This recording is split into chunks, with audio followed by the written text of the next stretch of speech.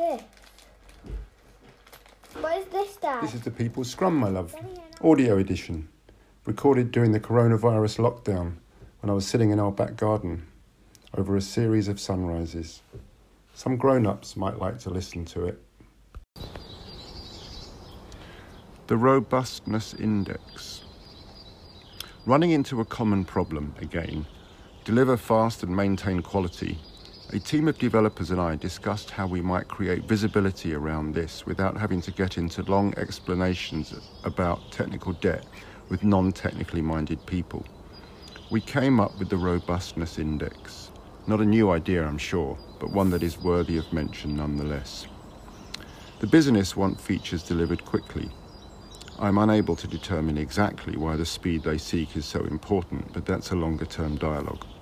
The developers want to have a robust code base in order to write bug-free software and have a sense of pride and personal satisfaction with their work.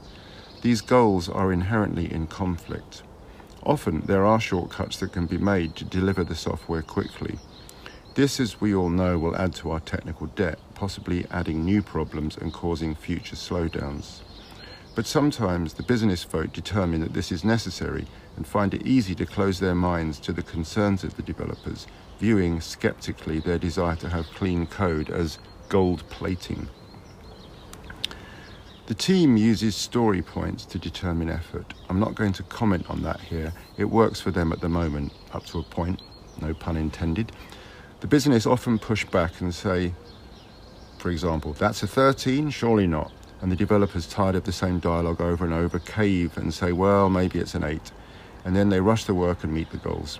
Yes, I know all of this is riddled with dysfunction and much work needs to be done before the dialogues become healthier. But remember, this is where they are now and not well supported by upper management.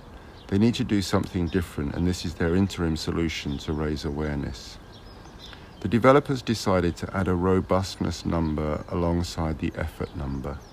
Robustness is measured on a scale of 1 to 10, where 1 is total crap and 10 is the kind of code quality a good developer seeks.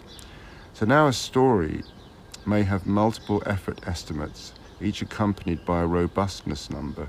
For example, for one story, the estimate may be 5, 4, 8, 7, 13, 9.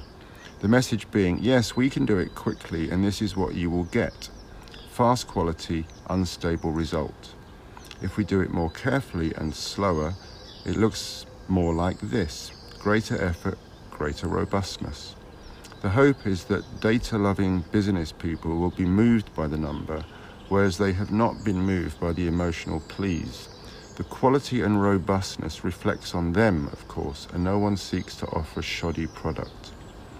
This is not a solution, merely a way to help understand the risks associated with being agile, where the term is understood to mean being faster. The team plans to try this system in the next iteration, so I have as yet no idea if it will be effective or not. I like the idea though, and I'm keen to see if it has any effect. If I get to follow up with this team, I'll write an update later. And a footnote to that, I never did write that update later, but it was successful up to a point. It did raise awareness.